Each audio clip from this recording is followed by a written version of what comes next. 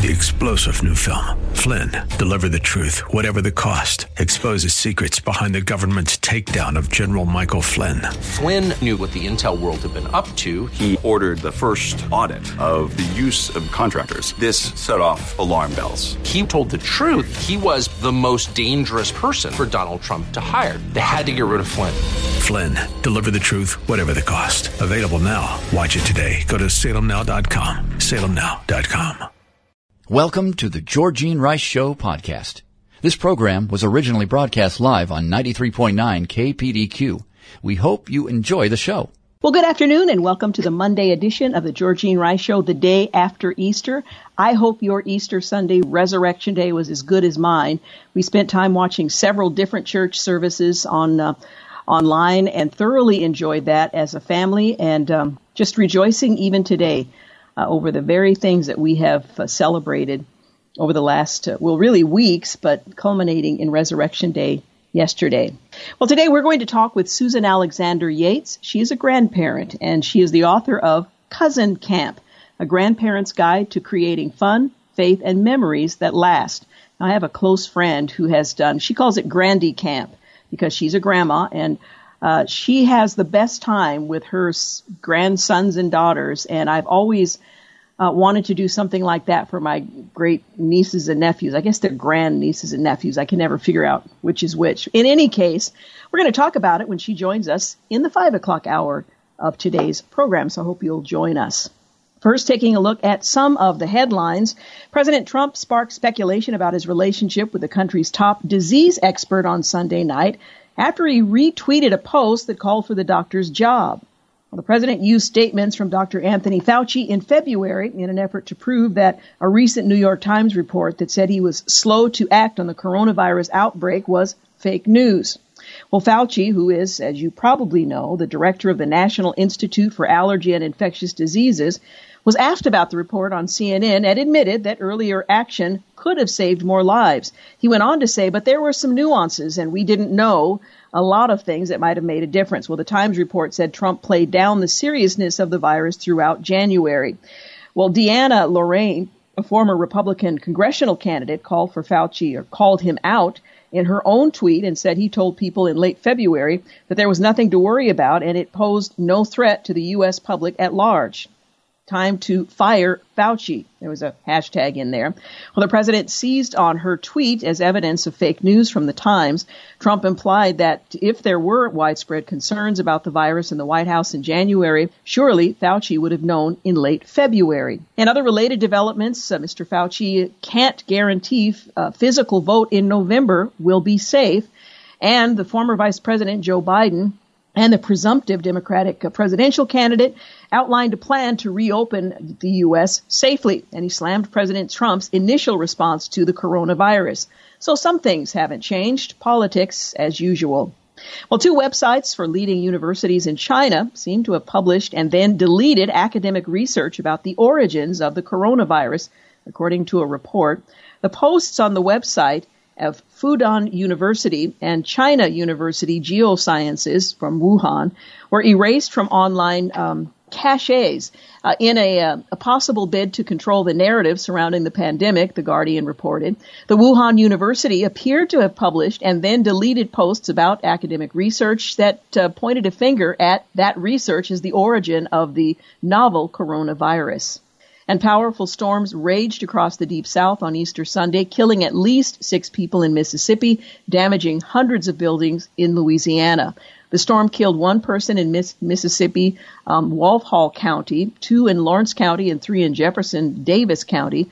Emergency Management Agency Director Greg Michel says. National Weather Service officials say strong winds were sweeping through other parts of Mississippi, and a tornado appeared near the Alabama state line.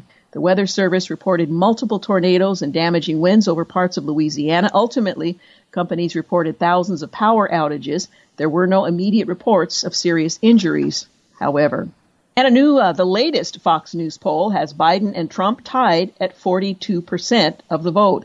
In the prior polls, Biden had a significant lead. Also of note, this is among registered voters. The poll also indicates Trump is gaining ground among black voters. Meanwhile, Biden continues his trek to the far left in hopes of securing Sanders voters. By the way, Sanders endorsed him earlier today. We'll tell you more about that. Since a high of April 4th, the daily news cases have dropped. We're talking about the U.S. seeing new coronavirus cases start to level off. Sites with the stats, New York, Johns Hopkins, World Meters, Our World in Data. The mayor of San Francisco, one of the first to act, is reaping the benefits. A look at South Korea's impressive decline in new cases gives us a glimpse into what we might consider doing here in the U.S. And the story notes an accuser suggesting that former Vice President Joe Biden was sexually inappropriate has filed a criminal complaint. The story notes the filing represents an escalation in Reed's allegations. That's the woman alleging the misconduct. It is illegal to file a false criminal indictment or an incident report knowingly. Another story says one person who asked that her name be withheld by NBC News for fear of negatively affecting her business said she remembers Reed's telling her that she spoke with superiors in Biden's office about harassment but not assault. She also recalled that Reed told her she filed a formal written complaint with the Senate Personnel Office at that time. In other coverage of the story, the New York Times deleted a tweet that wasn't completely kind to Biden without explaining why they nixed it. Doesn't take much imagination to answer that question. If you're really observant, according to Molly Hemingway, you can detect a subtle difference in the way that the New York Times attempted to destroy and defame Brett Kavanaugh with no evidence and how they moved to protect Joe Biden from a former employee's accusations. Some remember well Biden's words from 2017 that he believes all accusers. We'll see where that goes in this political season. And CNN covered Tim Tebow's Easter sermon. He was the guest speaker at Passion City Church in Atlanta. Meanwhile, to their credit from ABC News, President Trump offers encouraging words to Americans in his Easter message. No matter the circumstance, we will always celebrate Easter as a time of rejuvenation, rebirth, and a renewed sense of purpose and faith. The coronavirus will not stop Easter. Again, that's a quote from ABC News. Dr. Albert Mohler says this: during this time of year, especially in the midst of a pandemic, Christians must proclaim and hold fast to the resurrection of our Lord Jesus Christ from the dead. This must be our central concern. We have received an inheritance purchased for us by Christ's penal substitutionary atonement. His death on the cross paid the price for our sins, and his resurrection on Sunday was God's declaration that through his Son, death is defeated. Those who are in Christ and place their faith in him are heirs of God's promise to his people, the promise of eternal life and our own bodily resurrection from the dead in the new creation. Christians celebrate these glorious events every year, and we do so congregationally, gathered together as the body of Christ to worship God for all he has done. The year 2020, however, is quite different. While hundreds lined up at one mission in New York for a free Easter meal, a spokesperson, James Winan, says typically our clientele it consists primarily of the homeless. Now we're seeing more and more people who were employed 3 or 4 weeks ago. And a Mississippi church is suing after police ticketed congregants. They were in their cars for a drive-in service. Attorneys at Alliance Defending Freedom filed lawsuit. John Fund noted that many of the same political figures who would never tolerate police entering churches that are giving illegal immigrants sanctuary cheered the police enforcement action. Again, these are people attending church within their cars. Meanwhile, the governor of Michigan signed a measure setting a $1,000 fine for citizens who fail to keep a 6-foot distance from one another. But the picture in the story showed 10 people surrounding the governor as she signed it. They weren't 6 feet apart from one another, prompting Ted Cruz to tweet, "As I count it, that's $11,000 right there." And in Chicago, one of America's most violent cities, drug arrests have plummeted 42% in the week since the city shut down, compared with the same period last year. Part of that decrease, some criminal lawyers say, is that drug dealers have no choice but to wait out the economic slump. And on this day in history, 1999, Right to Die advocate Dr. Jack Kevorkian is sentenced in Pontiac, Michigan to 10 to 25 years in prison for second-degree murder and the lethal injection of a Lou Gehrig's disease patient. Kevorkian would serve 8 years in prison. And 1861, At the start of the Civil War, Fort Sumter in South Carolina falls to Confederate forces. 1943, President Franklin Delano Roosevelt dictated the Jefferson Memorial in Washington, D.C., or rather dedicates, on the 200th anniversary of the third American president's birth. 1964, Sidney Poitier, he becomes the first black performer in a leading role to win an Academy Award for his performance in Lilies of the Field. And in 1970, Apollo 13, 4/5 of the way to the moon, is crippled when a tank containing liquid oxygen bursts. The astronauts did manage to return home safely. 1986, Pope John Paul II visits the Great Synagogue of Rome in the first recorded papal visit of its kind to a Jewish house of worship.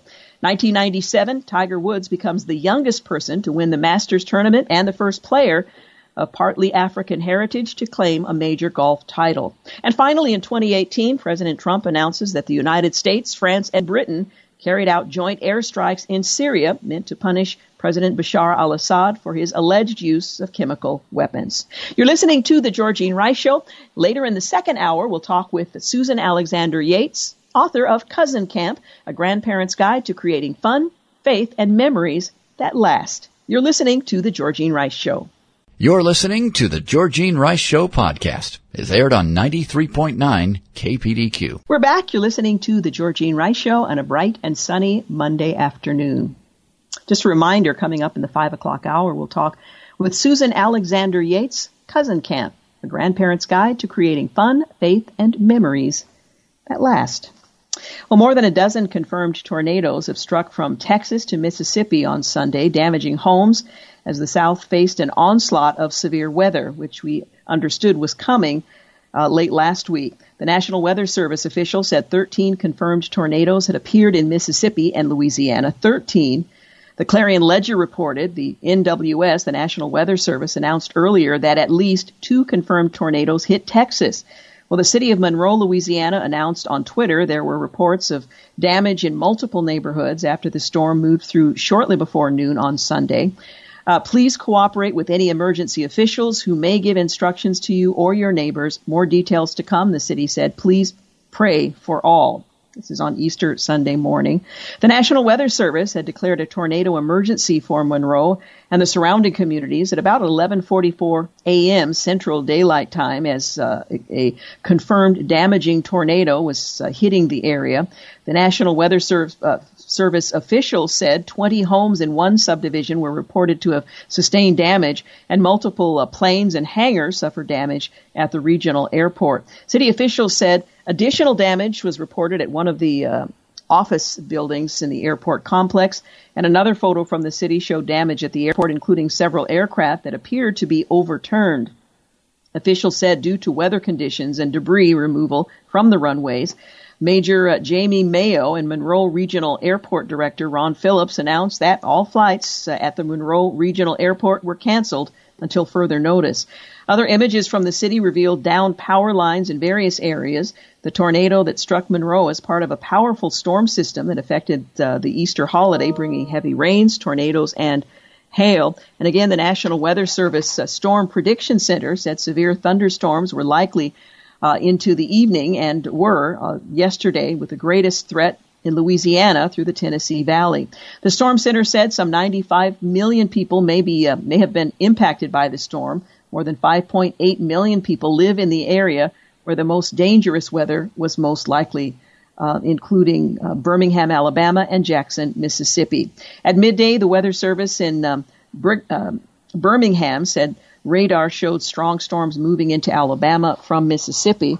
And so they certainly did not have the bright, sunny, beautiful day we did on Resurrection Sunday morning.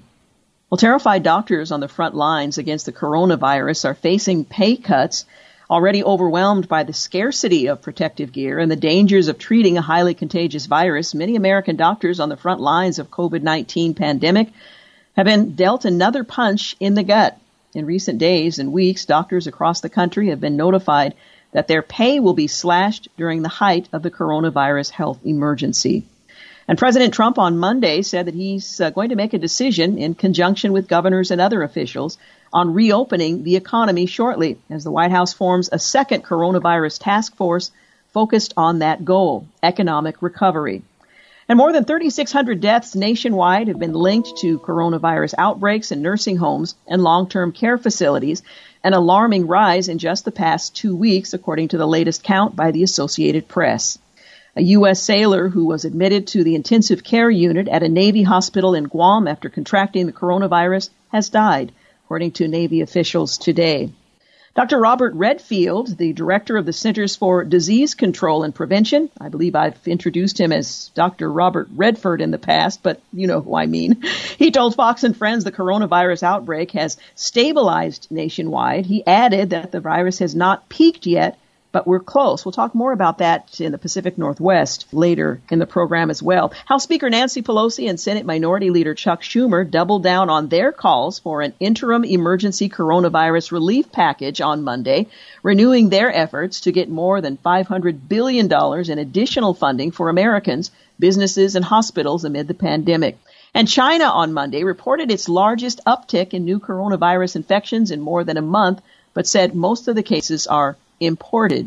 And some good news from Britain. UK Prime Minister Boris Johnson has tested negative for the coronavirus.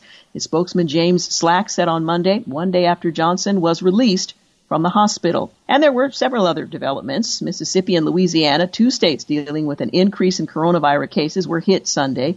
ABC News Good Morning America co-host George Stephanopoulos, he announced that he tested positive for coronavirus but feels great and currently doesn't have any symptoms. And a new study by the CDC suggests that coronavirus can travel 13 feet in the air and live on shoes. They're now recommending we remove our shoes when we enter our homes. And social distance more than 6 feet, consider that 13 feet spread. On Easter Sunday, a Kentucky church that defied coronavirus orders from Kentucky Governor Andy Beshear by holding an in-person service was met with a heavy police presence and nails at the entrance of the parking lot. And the experimental coronavirus treatment, leronlimab, has shown a very promising, and that's in quotes, very promising response in COVID-19 patients with a mild to moderate symptoms, according to the developer, Cytodyne. So another drug is showing some promise of relieving symptoms. It doesn't cure COVID-19. It simply makes the symptoms, which can result in one's mortality, it eases them somewhat in some patients.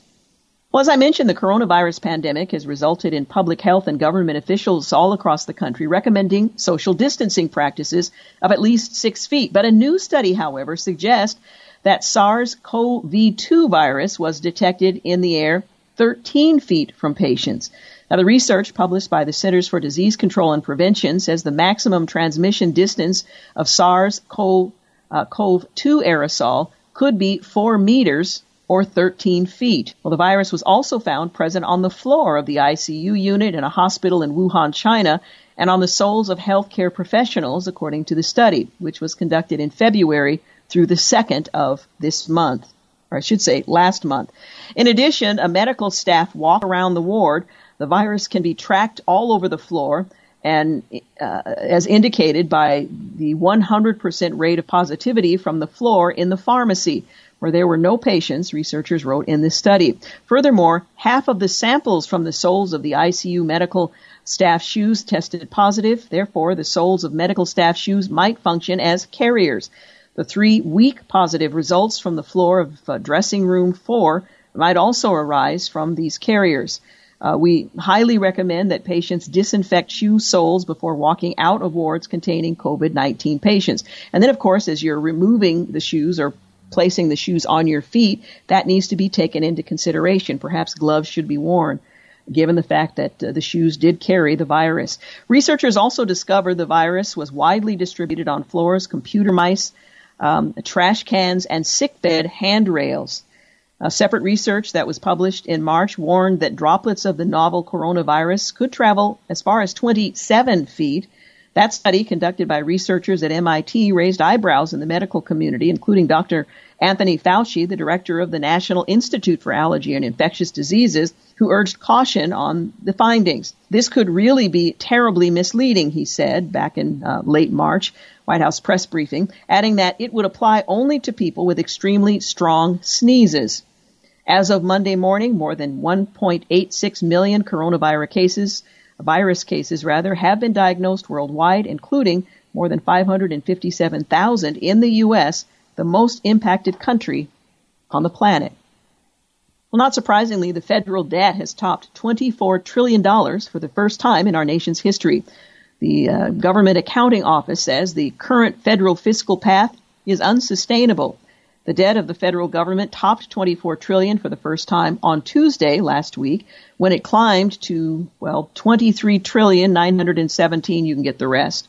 According to data released by the Treasury Department, on Wednesday, it continued climbing, ascending to $24 trillion. The federal debt climbed from $23 trillion threshold to the $24 trillion threshold was the fastest climb for $1 trillion marker to another in the history of the federal debt, taking only 159 days. The second fastest jump from $1 trillion threshold to another was when the debt climbed from the $10 trillion mark in September of 2008 to the $11 trillion mark in March of 2009. That climb from $1 trillion threshold to another took 167 days. The federal debt first topped $23 trillion just 5 months ago in November 2019. On that day, the debt rose once again. I should say March of 2018, when it rose to $20 trillion from $20 trillion to $21 trillion. You're listening to The Georgene Rice Show. My timer tells me it's time to take a break. We'll be back in a moment. You're listening to The Georgene Rice Show podcast. It's aired on 93.9 KPDQ. We're back. You're listening to The Georgene Rice Show. Looking forward in the 5 o'clock hour to a conversation with Susan Alexander Yates, author of Cousin Camp, a grandparent's guide to creating fun, faith, and memories that last. So looking forward to that. Well, President Trump today said that he would make a decision in conjunction with governors and other officials on reopening the economy shortly, as the White House forms a second coronavirus task force focused on that goal. Well, for the purpose of creating conflict and confusion, some of the fake news media are saying that it is the governor's decision to open up the states, not that of the President of the United States and the federal government. He tweeted on Monday, "Let it be fully understood that this is incorrect. It is the decision of the President, and for many good reasons." He continued, "With that being said, the administration and I are working closely with governors, and this will continue." Well, the dispute has continued as well as to whether or not the President has final authority or the governors. That won't be resolved today. He went on, however, to add, "A decision by me in conjunction with the governors and input from others will be made shortly." So he does plan to include their counsel. And in fact, governors from one region of the country met, led by Governor Cuomo, earlier today to discuss the direction they see those states going in the short term as well as the long. Well, the president's tweets comes after the Opening Our Country task force is forming at the White House.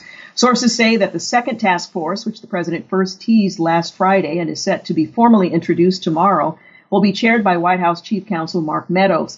The task force, according to sources, will also include members of President Trump's cabinet, including Treasury Secretary Steven Mnuchin, Commerce Secretary Wilbur Ross, Agriculture Secretary Sonny Perdue, Transportation Secretary Elaine Chao, Energy Secretary Dan Bruletta, Labor Secretary Jean Scalia, Housing and Urban Development Secretary Ben Carson, U.S. Trade Representative Robert Lighthizer, and Acting Director of the Office of Management and Budget Russ Voigt.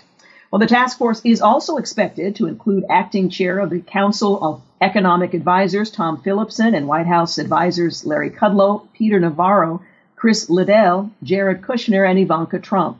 A source said that it's unclear whether there will be people from outside the government officially brought into the council or if they will only be included in the consultation process. The president first announced the task force on Friday during a coronavirus task force briefing, saying that he understands the gravity of the situation as he prepares to make a decision on whether to ease social distancing guidelines to open the economy, which has been largely shuttered in many states to curb transmission.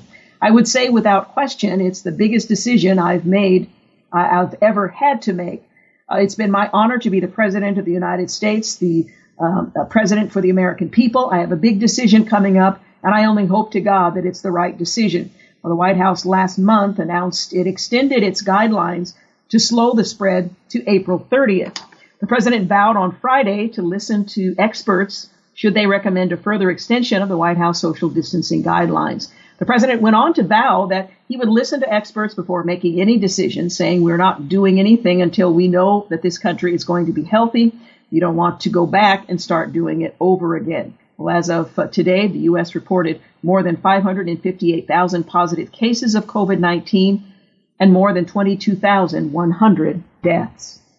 Well, as I mentioned, New York Governor Andrew Cuomo, along with governors of New Jersey, Connecticut, Pennsylvania, Rhode Island, and Delaware, announced a regional effort to eventually reopen the economy in a coordinated way amid the coronavirus crisis. Well, during a press conference on Monday, Cuomo announced that states will begin to coordinate efforts to reopen society. We should start looking forward to reopening, but reopening with a plan and a smart plan, because if you do it wrong, it can backfire. What the art form is going to be here is doing that smartly and doing that productively and doing that in a coordinated way, in coordination with with the other states in the area, and doing it as a cooperative effort where we learn from each other, where we share information, share resources, where we share intelligence, end quote. He went on to say no one has done this before. It's one step forward after research and consultation with experts. I'm not a public health expert, but this has to be informed by them. Well, Cuomo said that each state will name an economic developer and a health official that will be led by a governor's chief of staff to form a working group that will start work immediately on designing a reopening plan while taking into consideration the public health concerns and issues and the economic reactivation issues and concerns. New Jersey Governor Phil Murphy, he called the coronavirus crisis the fight of our lives, while noting that reopening ourselves back up will be equally challenging. Connecticut Governor Ned Lamont, he also noted the importance of establishing the same protocol between states, specifically New York and New Jersey, due to many residents in the tri-state area commuting to and from New York City for work. Working together makes the most sense, doing it methodically, but doing this now, Lamont added, while underscoring the importance of making sure you don't pull the trigger too early. And of course, that is the caution for all states and the federal government. As of Monday, New York reported more than 190,288 positive cases of COVID-19 and more than 10,000 deaths. New Jersey reported 61,800 positive cases, 2,300 deaths, and Connecticut reported more than 12,000 cases, 550 deaths. The regional effort also includes Pennsylvania, Delaware, and Rhode Island. Governor Cuomo said earlier in the day that there are specific objectives that should be met as part of a reopening plan. These include easing isolation, increasing New York's economic activity, expanding the category of essential workers, and having greater testing as well as precautions so as not to increase the rate of infection. He also said that eventual plan would be designed by public health officials and economic experts, not politicians. Well, last week in Connecticut, Governor Lamont, he signed an executive order extending the state's social distancing guidelines and closures of businesses and schools to at least the 20th of May to further curb the spread of COVID-19 in the Nutmeg State. Returning to normal too soon will have too many negative consequences, he warned last week and solidified today. Meanwhile, as politics roll on, Senator Bernie Sanders endorsed, you guessed it, Joe Biden for president on Monday, less than a week after suspending his own campaign for the Democratic Party nomination. Well, the Vermont senator, he made the announcement during a live stream virtual event with the former Vice President Biden. We are in terrible moments, an unprecedented moment, and I know we share the understanding that we have to go forward right now and out of this in an unprecedented way to address the terrible pain that so many of our fellow Americans are feeling, Sanders said at that joint event. So today, I am asking all Americans, I'm asking every Democrat, and I'm asking every independent, I'm asking a lot of Republicans to come together in this campaign to support your candidacy, which I endorse, to make certain that we defeat somebody who I believe, and I'm speaking just for myself now, this is Bernie Sanders, is the most dangerous president in the modern history of this country, end quote. Well, the announcement settled speculation on whether and when Sanders would formally back his former primary rival. He notably did not endorse when he suspended his campaign last week. And a curious moment during the announcement, Sanders even stressed the importance of continuing to win delegates for his own campaign so he'd be able to exert influence on the primary platform. But Biden was visibly reaching out to his supporters, adjusting his own campaign platform in a bid to make it more appealing to progressive voters, many of whom have backed Sanders. Biden said in a statement last week that Sanders and his supporters changed the dialogue. He said, but more than any one issue or set of issues, I want to commend Bernie for being a powerful voice for a fairer and more just America. It's voices like Bernie's that refuse to allow us to just accept what is, that refuse to accept we can't change what's wrong in our nation, that refuse to accept the health and well-being of our fellow citizens and our planet isn't our responsibility too. That's a direct quote. I seemed a little confused, but Bernie gets a lot of credit for his passionate advocacy for the issues he cares about, but he doesn't get enough credit for being a voice that forces us all to take a hard look in the mirror and ask if we've done enough. Again, a quote from the former vice president and presumptive leader in the effort to gain the party's nomination. We're going to take a quick break. When we come back, we'll tell you what's happening in the states of Oregon and Washington. In fact, Governors Brown, Inslee, and Newsom have formed a West Pact, much like what I've just described, on the East Coast. We'll tell you more about that. Also anticipating our conversation with Susan Alexander Yates, we're going to talk about cousin camp. You're listening to The Georgene Rice Show.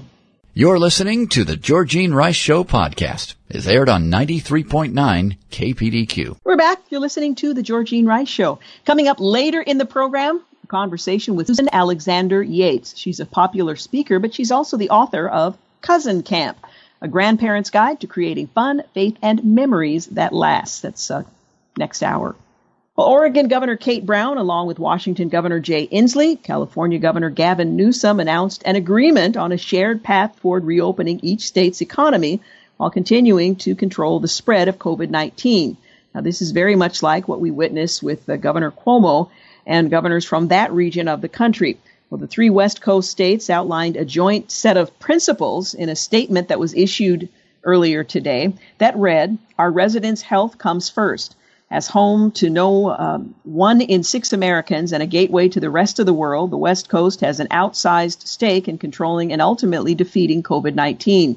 Health outcomes and science, not politics, will guide these decisions. Modifications to our state's stay-at-home orders must be made based off our understanding of the total health impacts of COVID-19, including the direct impact of the disease on our communities, the health impact of measures introduced to control the spread in our communities, particularly felt by these already experiencing social disadvantage prior to COVID-19, and our healthcare system's ability to ensure care for those who may become sick with COVID-19 and other conditions. This effort will be guided by data. We need to see a decline in the rate of spread of the virus before large-scale reopening, and we will be working in coordination to identify the best metrics to guide this. Our states will only be effective by working together. Each state will work with its local leaders and communities within its borders to understand what's happening on the ground and adhere to our agreed-upon approach. Through quick and decisive action, each of our states has made significant progress in flattening the curve and slowing the spread of COVID-19 among the broader public. Now, our public health leaders will focus on 4 goals that will be critical for controlling the virus in the future. And those goals, they articulated in this agreement: protecting vulnerable populations at risk for severe disease if infected. This includes a concerted effort to prevent and fight outbreaks in nursing homes and other long-term care facilities, ensuring an ability to care for those who may become sick with COVID-19 and other conditions. This will require adequate hospital surge capacity and supplies of personal protective equipment. Mitigating the non-direct COVID-19 health impacts, particularly on disadvantaged communities. And finally, protecting the general public by ensuring any successful lifting of interventions includes the development of a system for testing, tracking, and isolating.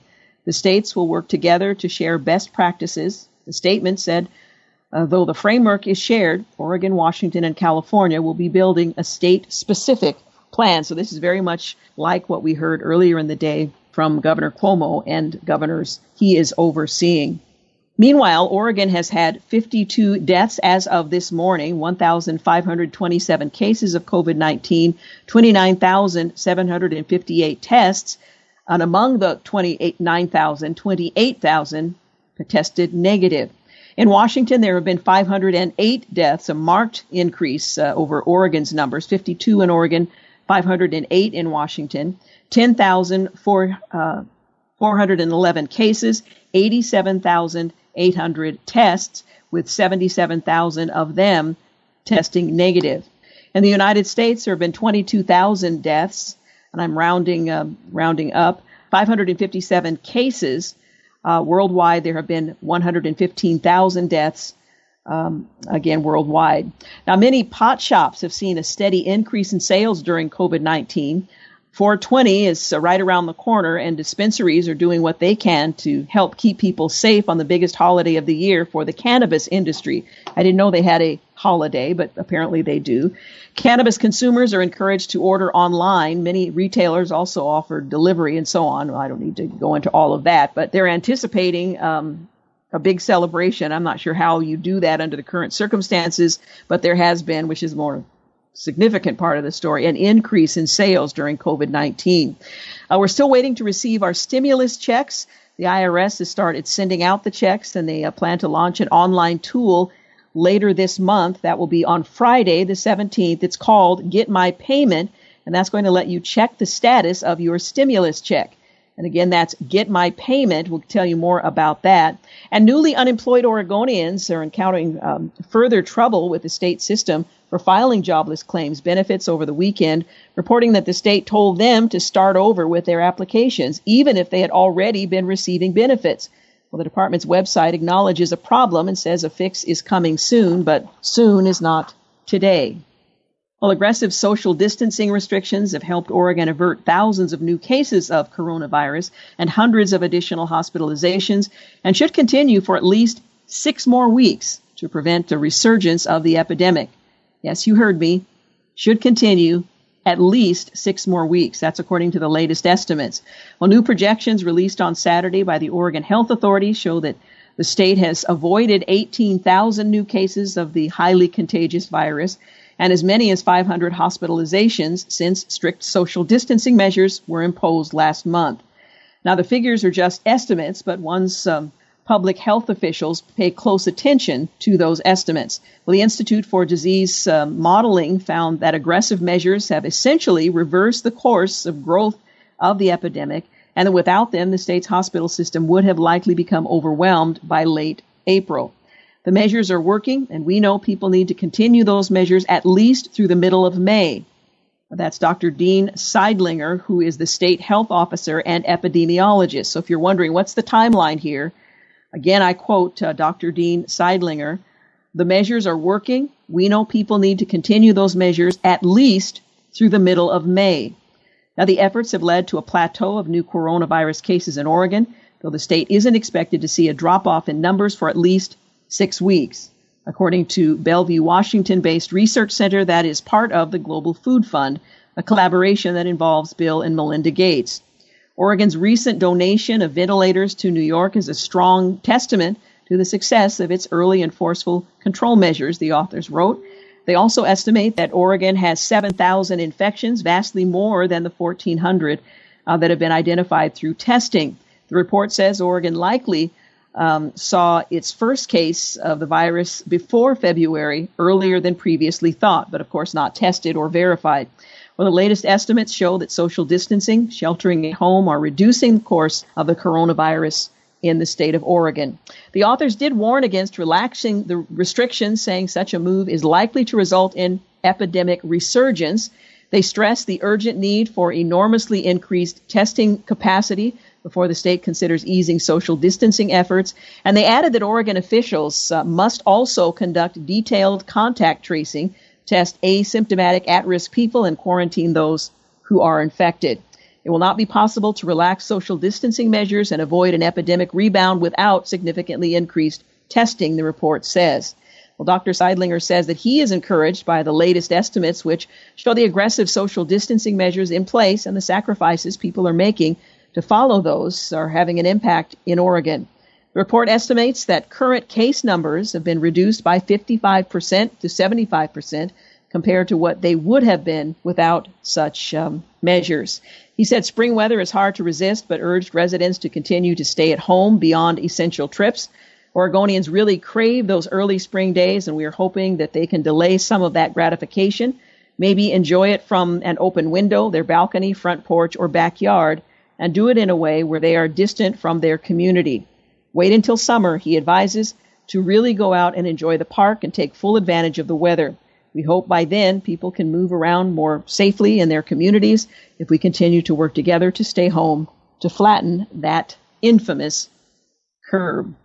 Now, we did learn last week, and I have yet to see an update, and again, we're talking about the state of Oregon, but the state confirmed last week, and this was updated on the 8th, that the new coronavirus has spread to at least 34 senior care homes throughout Oregon, and nearly 90 homes are under investigation for possible cases.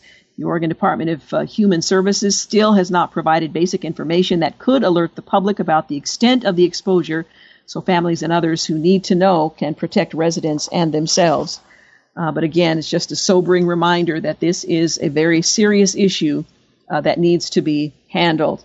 And finally, in the state of Oregon, layoffs have hit another record. 1 in 8 workers have lost their jobs during the coronavirus outbreak here in the state of Oregon. We'll tell you more about that when we return in just a few moments. You're listening to The Georgene Rice Show. We'll be back after news and traffic. You're listening to the Georgene Rice Show podcast. It's aired on 93.9 KPDQ. Hey, welcome back. You're listening to the Monday edition of the Georgene Rice Show, second hour.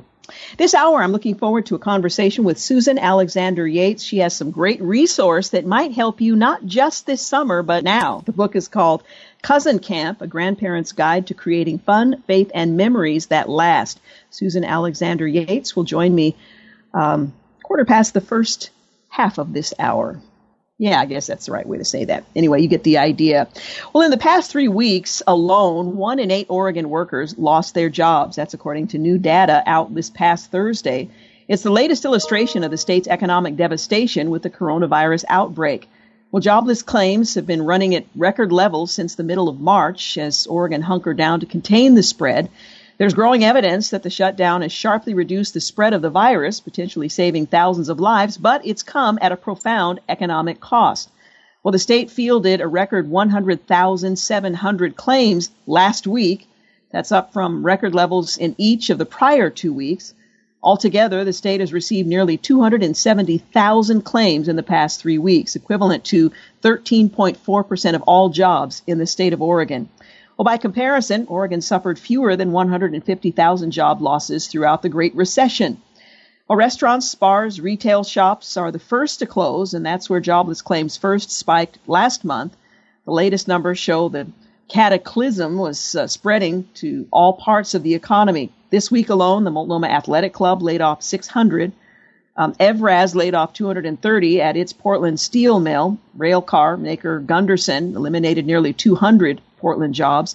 Precision Cast Parts set plans to close its main Portland plant.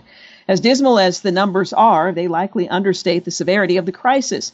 The volume of layoffs has completely overwhelmed Oregon's jobless claims system, with phone lines swamped as an anticipated computer system struggles to adapt to recent changes in the benefits program. Well, that means many laid-off workers haven't been able to file and aren't yet counted in the data. Well, the Employment Department says the system is frequently giving newly laid-off workers incorrect information about the status of their claims, which has to be very frustrating. And the phone lines, they're jammed. Workers have little opportunity to seek clarification or corrections. Limbo, I think, is the word that comes to mind. Still, the Employment Department said it paid out $28 million in benefits last week, expects that total to rise sharply in the weeks ahead. The department apologized on Thursday for the delay and the confusion in processing claims, and it said it had created a new web page with information for people having trouble filing. Well, nationally, 16.8 million people filed for jobless claims in the past 3 weeks. That's more than 1 in 10 workers nationally lost their jobs during this period. Well, the Federal CARES Act, which was passed by Congress last week, provided funding for states to waive the typical 1-week waiting period before their claims start paying benefits. But Oregon says it's going to will not waive the waiting week because its computer system can't accommodate the change without further delays in processing new claims. So not going to work here in Oregon. Well, the department did say Thursday that it will begin processing the new $600 benefit payments Congress authorized last month by the end of this week. And there's going to be a website, I'll tell you about it in a minute, that will allow you to check and see when will my check most likely either show up in my account or arrive in the mail.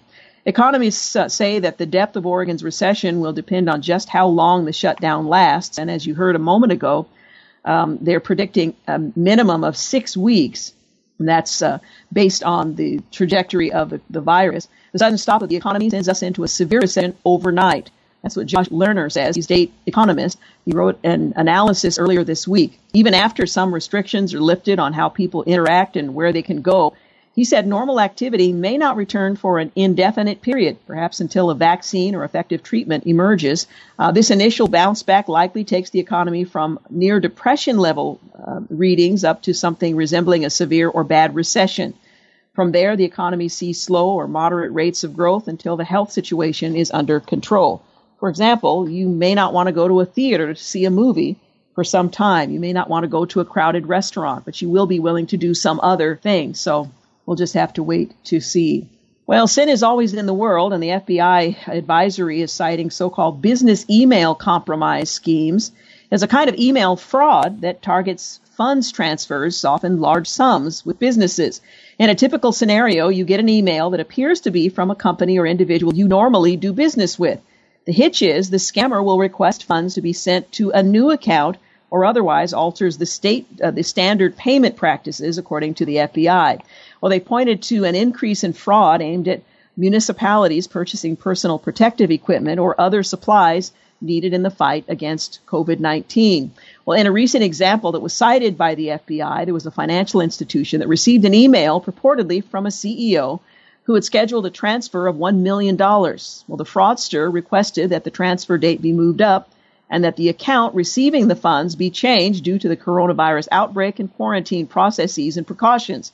The FBI said, quoting the fraudulent email, one of the most devious tricks in the bad guy's bag of tricks is using an email address that looks the same as the legitimate email. In the case cited by the FBI, the email address was almost identical to the CEO's actual email address with only one letter change. So make sure you're checking those emails. Hackers love emergencies in times of uncertainty because people are scared, they're distracted, they're vulnerable, they make them ideal targets. So we need to be very, very careful. Some of the ruses used by cyber criminals, such as the fraudulent third party, where hackers will impersonate people within an organization or supplier and vendors associated with the company, and secure IT support, where bad actors will pretend to be the company's IT support and send malicious links to employees. Other schemes include the out-of-office boss and the helpful government organization. So, bottom line, beware. Meanwhile, the FBI has uncovered an international coronavirus-fueled fraud scheme after more than 39 million masks promised to a powerful California union representing healthcare workers were never delivered to hospitals and other medical groups in the state, according to a report that was published this weekend.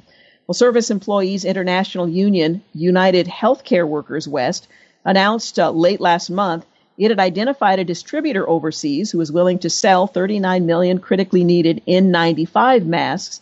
The press release said, the union said it secured the deal after 48 hours, calling leads and potential suppliers to help find personnel protection equipment for healthcare workers on the front lines of the crisis.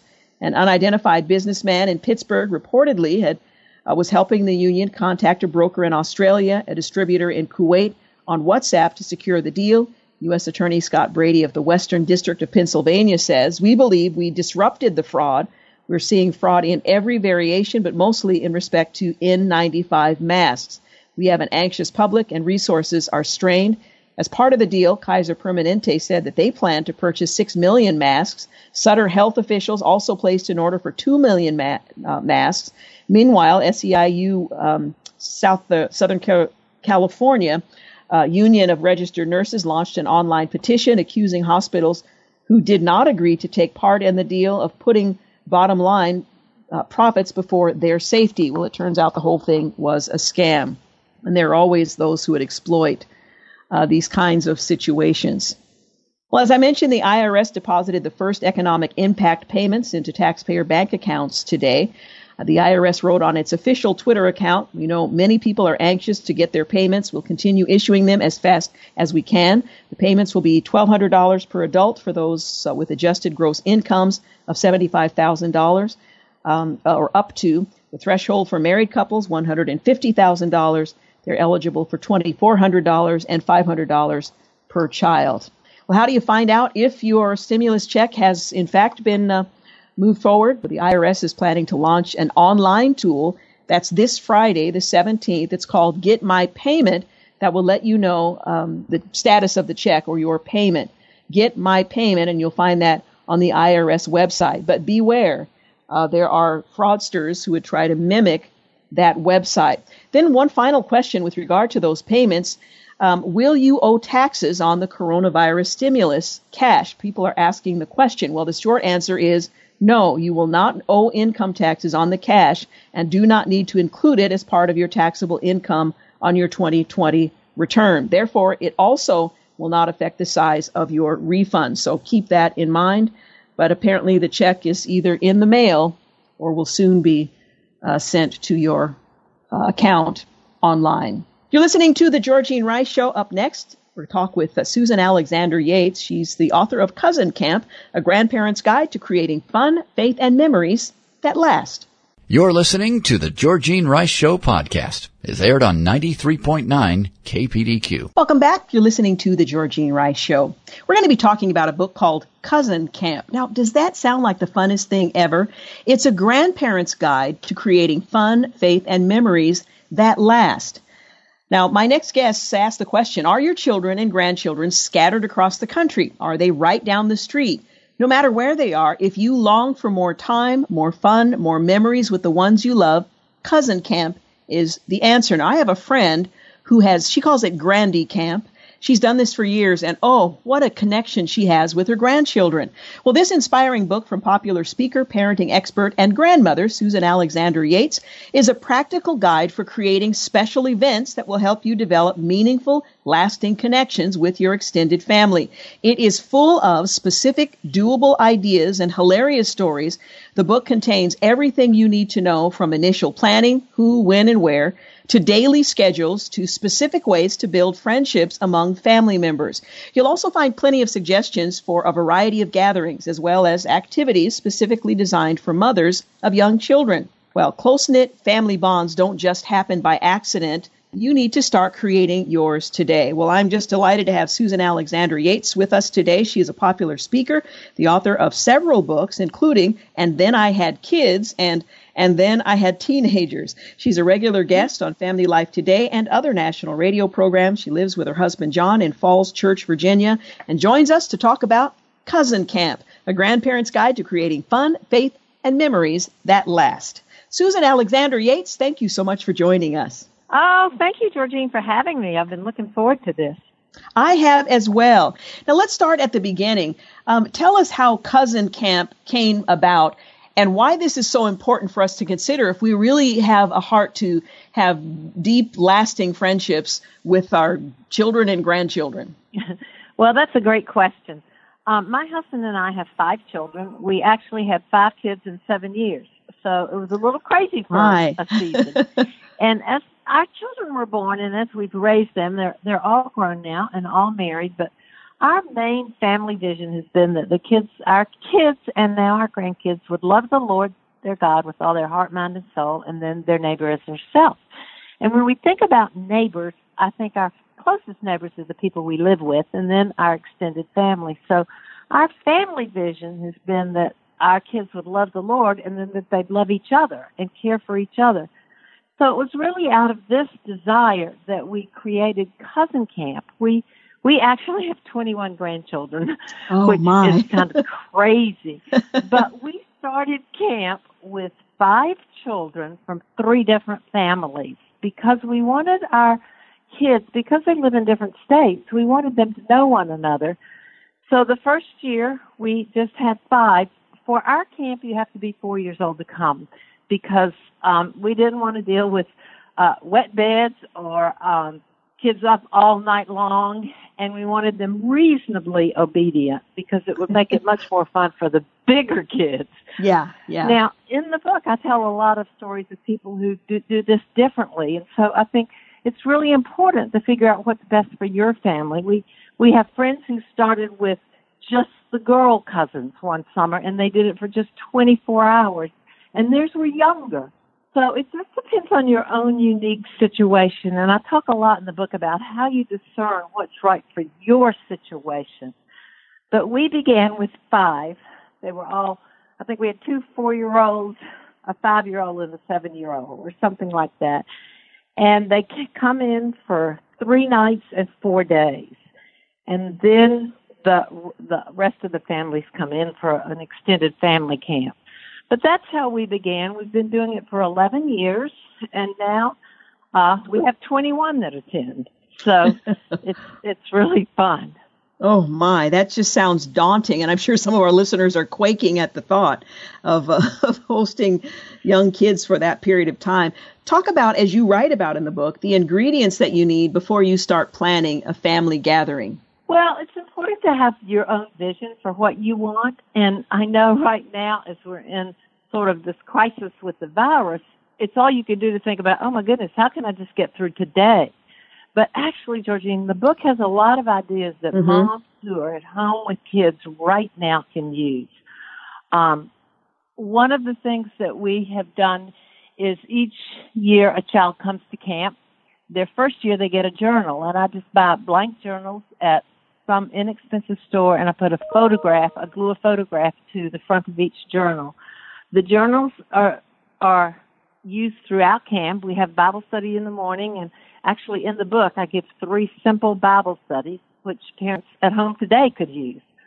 And the kids write in their journals. Another thing that we've done is we have buddies. The younger kids always have an older buddy who sits with them at Bible study, who helps them write the theme verse, color pictures, who helps them do other just tasks like how to fill their own water bottle, serving their plates at meal times, checking on them throughout the day. And what's been so surprising to me is our buddy system has become one of the most favorite things about camp, and this was a total surprise. Often in the spring I'll get a call from one of my grandchildren on the telephone, and they'll say, who's going to be my buddy at camp this summer? They love the buddy system. And, we didn't know that's what would happen. We started the buddy system for our own survival. So that's, one of the things. So I think in planning, you think through who you want to attend, where you'll have it, how you'll get them there.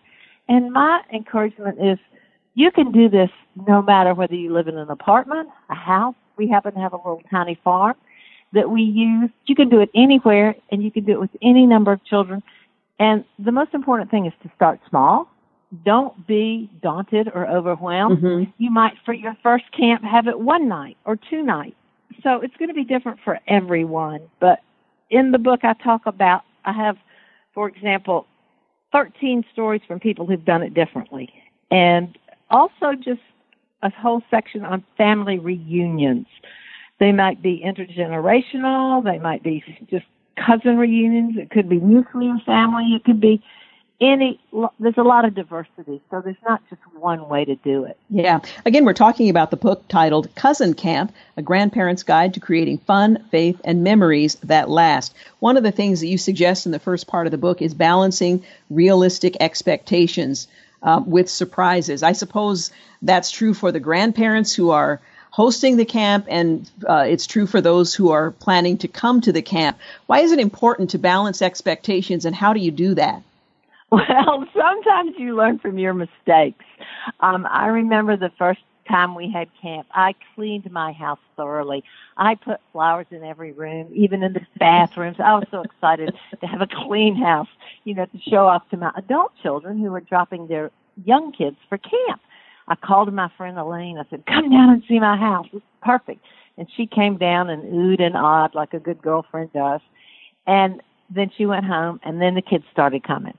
And in came the mud, the umpteen tennis shoes, the backpacks, all the stuff. And within 30 minutes, my house was trashed. Nobody noticed anything. Not the parents, not the kids. I called my friend Elaine back up. I said, walk over here really quickly. I want you to see what just happened. And so she came over and just looked at the house, and we just laughed. And, at that point, Georgie, I had to decide, do I want to have a clean house or do I want to have happy kids? Yes. And not walk through camp nagging them. And I had to decide to let my expectation of a clean house go, because the real thing that was the most important was that they have fun together. So ever since then, I have never cleaned my house right before camp. But I'm sure you had a thorough cleaning right after camp? Oh, yeah. After camp, it takes forever to get it put back together. It's totally trashed. We're going to take a break here in just a moment. Some little things. Yeah, absolutely. We're going to take a quick break, but we will return. We're talking with Susan Alexander Yates. This is a great book, and I appreciate that you point out that this book contains ideas that can be used now under our new normal for parents and grandparents who are with their children. Cousin Camp, A Grandparent's Guide to Creating Fun, Faith, and Memories That Last. The book is published by Revell. You could get online and order it right now, and you'll find it a great resource for now, or perhaps for the day when we all hope that's coming sooner than later, when we can come together face to face again. You're listening to The Georgene Rice Show, and we'll be back in just a few moments. So stay with us. You're listening to The Georgene Rice Show podcast. It's aired on 93.9 KPDQ. You're listening to The Georgene Rice Show, and we're talking about a delightful book, Cousin Camp, A Grandparent's Guide to Creating Fun, Faith, and Memories That Last.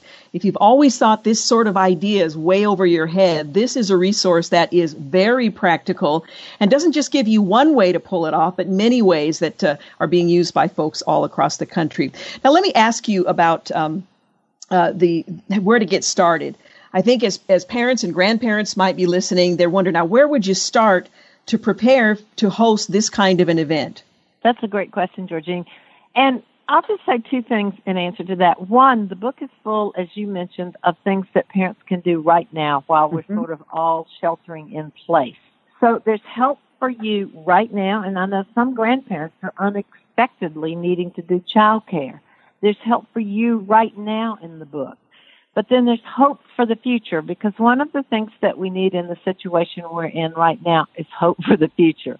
Yes. One day when we will be able to see extended family.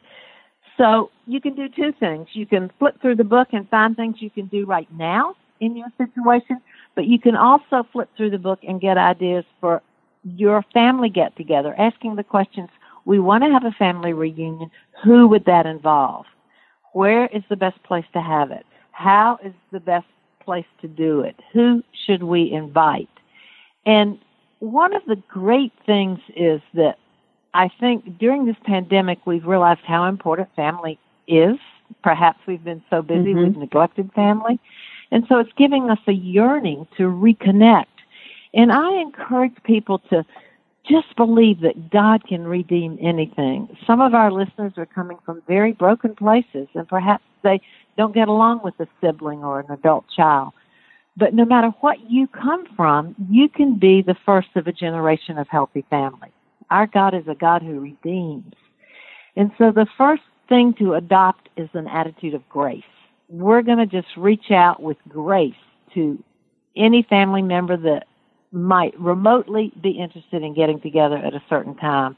And I talk about how to do that and what do you do if you don't exactly get along with this family member.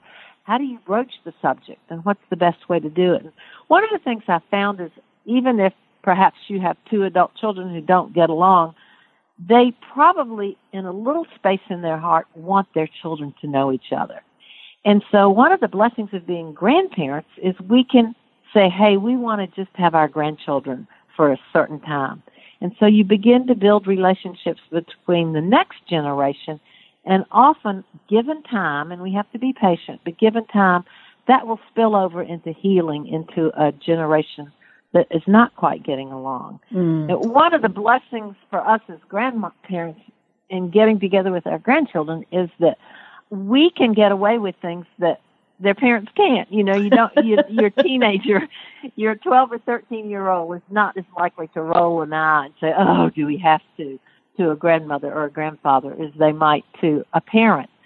So we have space to do creative things and have kids that can tend to be more cooperative.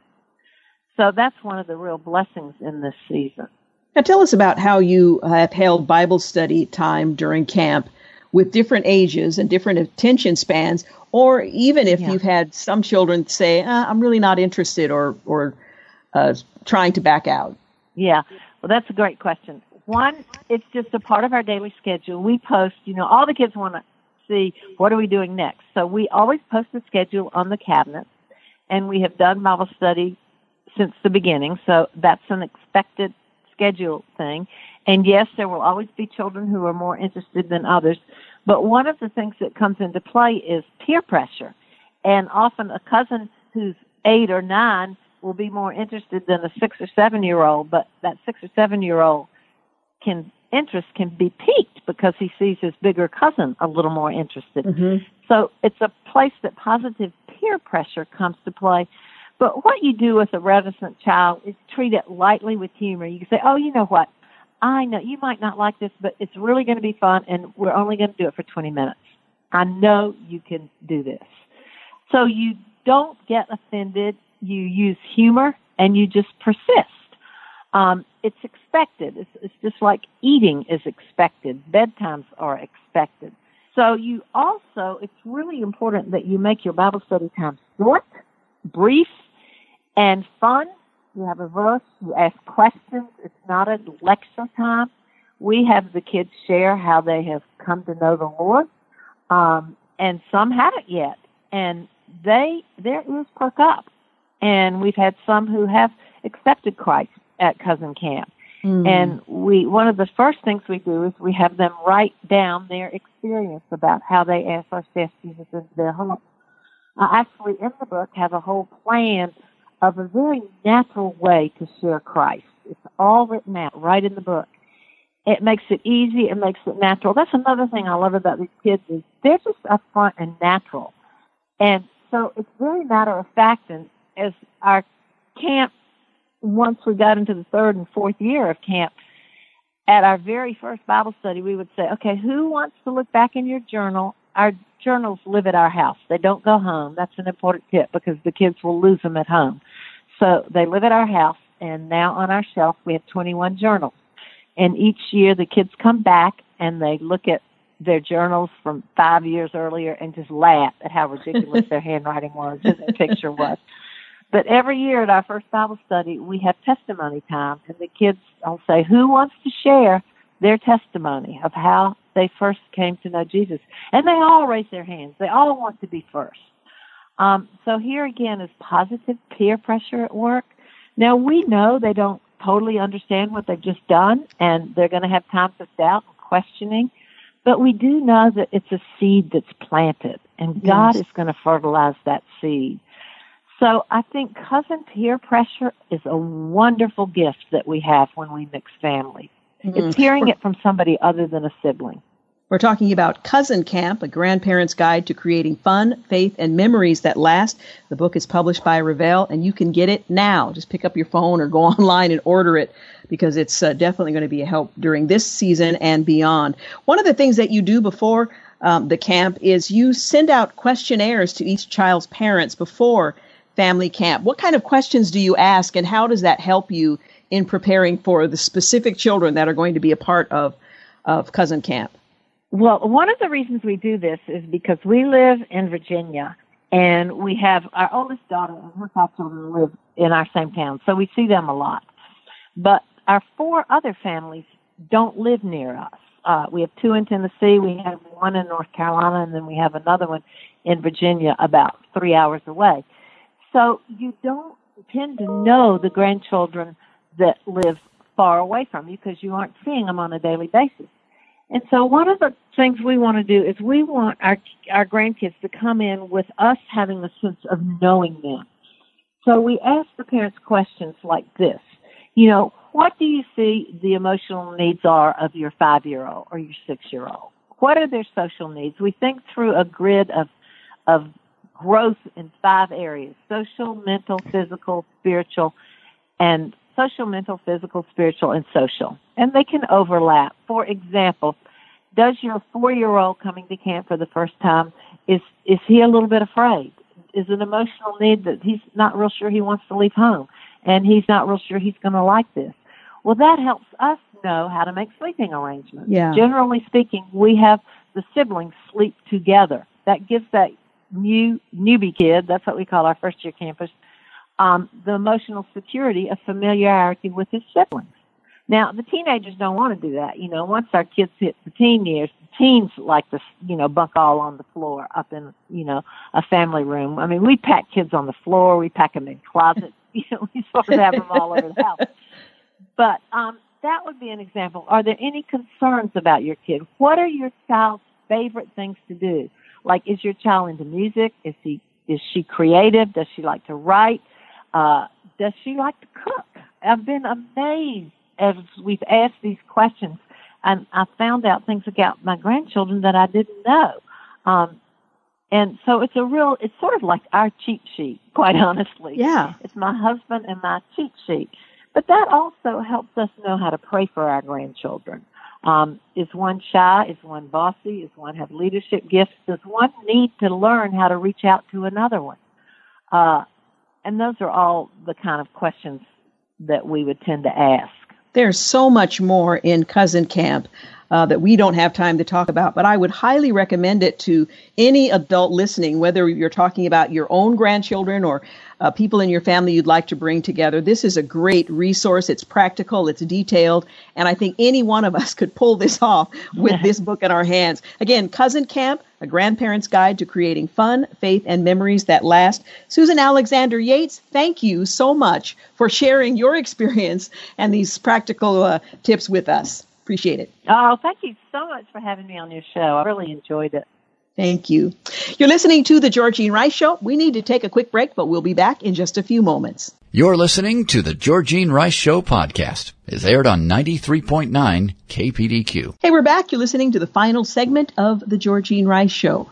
You know, this is such an unprecedented time. That's the word I'm hearing most often. It's unprecedented. We are sheltering in place. We are socially distancing ourselves from one another, but we don't want to distance ourselves from deep thought and things that are going to feed our minds and feed our souls. Well, I've got a great recommendation, No Safe Spaces. It's a documentary, the #1 political documentary and number 11 of all documentaries at the box office in 2019.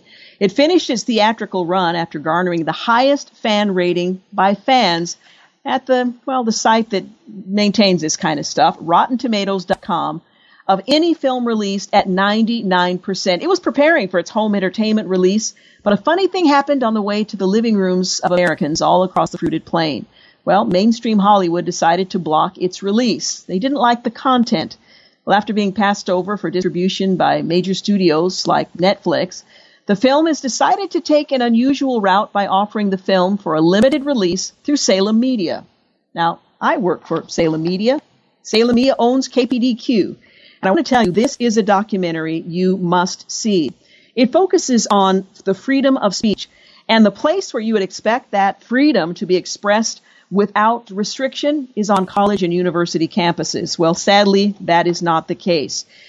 This documentary will have you laughing and crying, but most importantly, it will have you thinking deeply and give you a roadmap. What can we do about it? No Safe Spaces. Right now, Salem is offering a discount, $19.99. That's what it costs to see No Safe Spaces, and you can check it out at nosafespaces.com. But with the discount code SAVE25, you can save 25% because you're a KPDQ listener.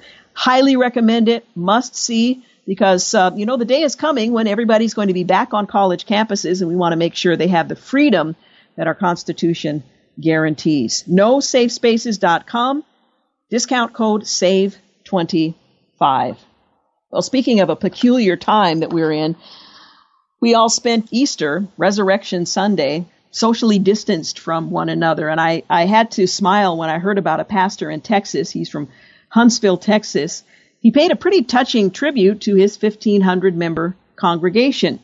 They can no longer meet in person due to the coronavirus pandemic like the rest of us. Well, Pastor Daniel Irving, the pastor of First United Methodist Church, got the unique idea from a church member after he mentioned, sort of in passing to his online audience, how strange it was to preach to an empty church. Because as you may know, lots of pastors go to the church building, a familiar setting, to present their Sunday morning sermons and the worship team and all of that.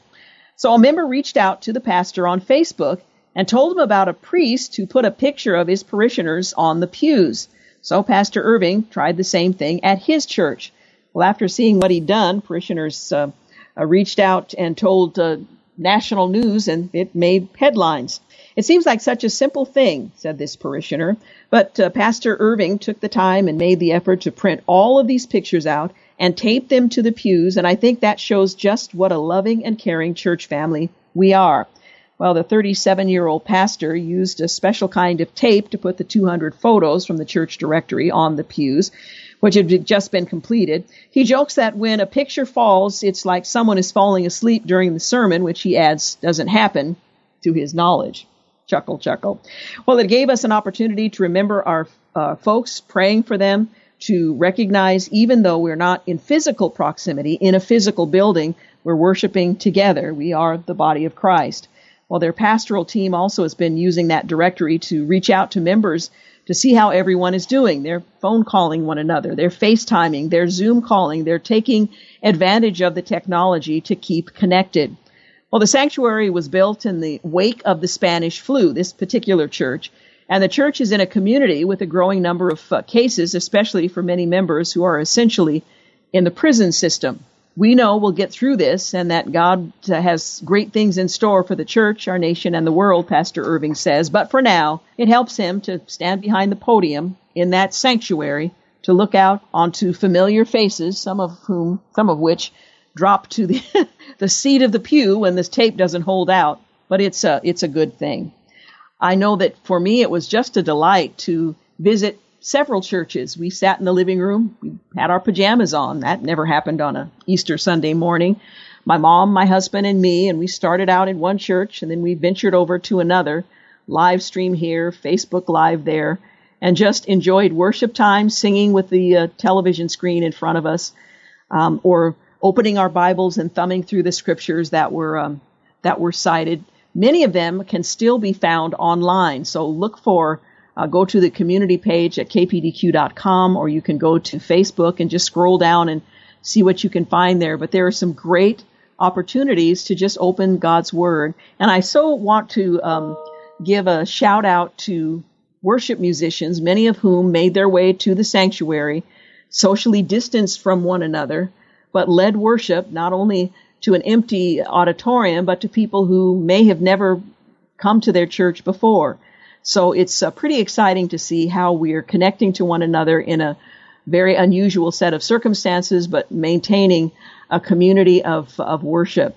So while it was unusual not to be in a sanctuary on Easter Sunday morning, on Resurrection Sunday, it was wonderful to visit with friends, old friends and new.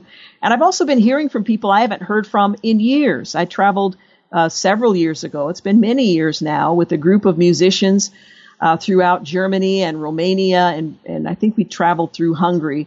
And that particular musician was not a member of the church I was attending, but received an email from him just checking up to see how we were doing. I hadn't spoken to him in years, and it's just been thrilling that people, first of all, have a minute to do that, but then the thoughtfulness to reach out to me in this case, but to people they don't regularly have contact with.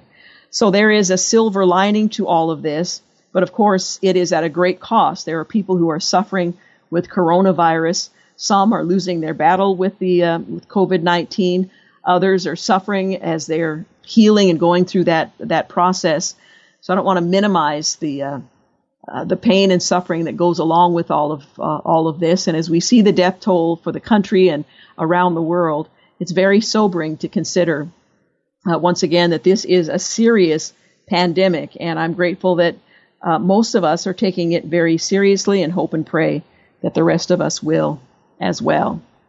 Well, I want to thank James Blend for producing today's program, Clark Hilton for engineering. These guys are working from their respective remote locations, as am I. I just had the lawn service for my next door neighbor come by. I hope that's not too disruptive. It's an unusual and challenging circumstance in which we are continuing to do our work, but we're grateful for you, our listeners, for hanging with us and taking advantage of opportunities to just be together. Thank you for making the Georgene Rice Show part of your day. Have a great night. Thanks for listening to the Georgene Rice Show podcast. If you'd like to download a podcast of the show or would like more information on today's guests, please visit the show at kpdq.com or on Facebook. Follow the show on Twitter at GRiceShow and like us on Facebook. And join us live every weekday at 4 for more critical thinking for critical times on 93.9 KPDQ.